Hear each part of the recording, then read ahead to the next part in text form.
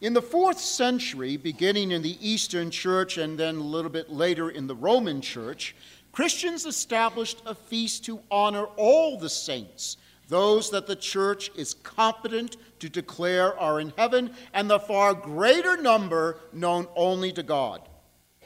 Originally, this feast was celebrated on May 13th as the Feast of All Martyrs, but somewhere in the 800s, Pope Gregory IV moved it to November 1st, where it has remained ever since and is known as the Feast of All Saints.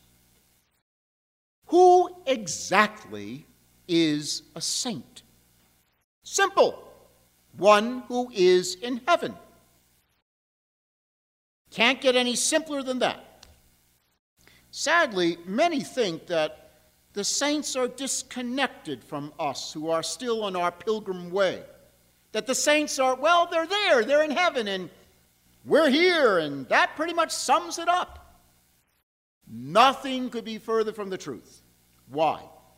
At every Catholic funeral service, the bishop, the priest, or the deacon will say these words: "My brothers and sisters, we believe that all the ties of friendship and affection which knit us as one throughout our lives do not unravel with death."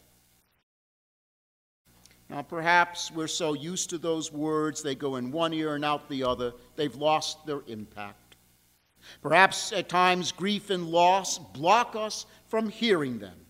But those words are designed for us precisely in those horrible, gut-wrenching moments when our loved one is taken into this mystery we call death, not only to comfort us, but to renew a profound hope that death has no power. Let me say that again. Death has no power to destroy the life-giving relationships we were graced to forge in this life. Yes, death radically changes those relationships. That's why we hurt. That's why we ache.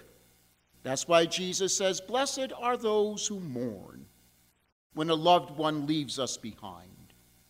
We miss those activities, those words, the person's mannerisms, even just the simple presence of that person that brought about a sense of comfort and security.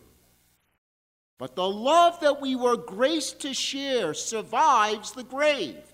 There are only two things that we take with us when we pass through this mystery called death: the knowledge we acquired in this life and the love we were graced to give and receive. Death is powerless to touch them. I have never liked referring to those who've gone before us as the dead. Because if they died with faith in Jesus, they're not dead. They're more alive than we are. Now, how can that be? They see the truth in all its glory. Whereas we struggle to discern the truth in a world filled with distracting and tantalizing illusions that we so easily get ensnared in. They understand why their lives unfolded as they did, whereas, frankly, you and I usually don't.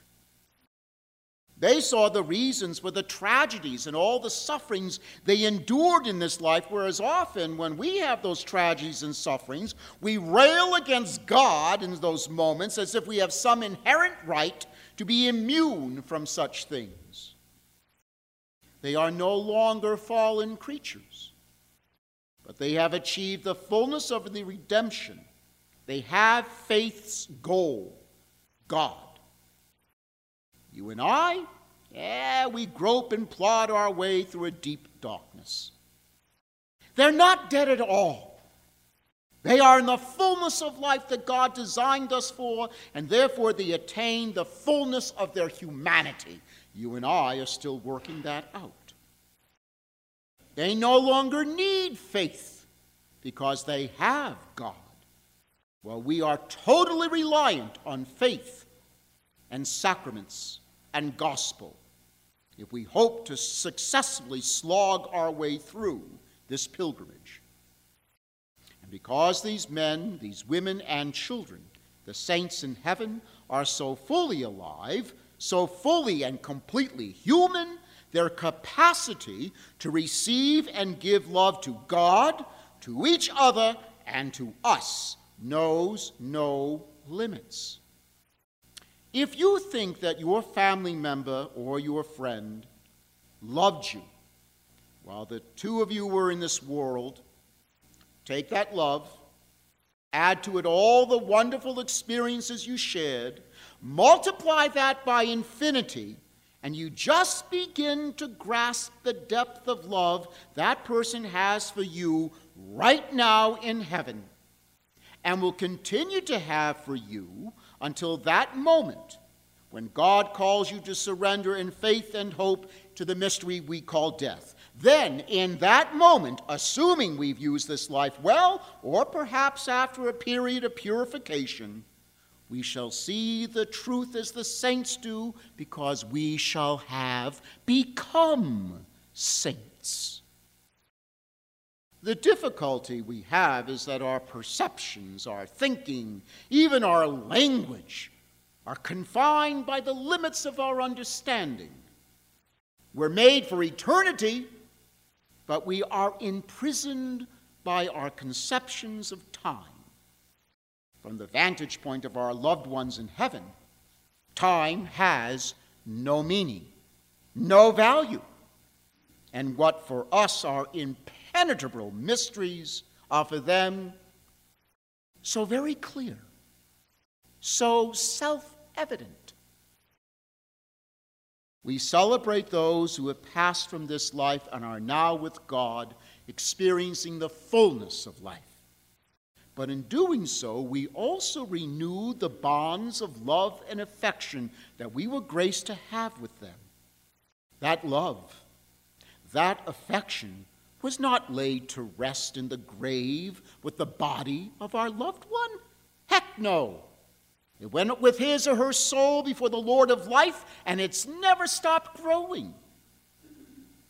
Their love for us only intensifies, desiring that we come to share what they have.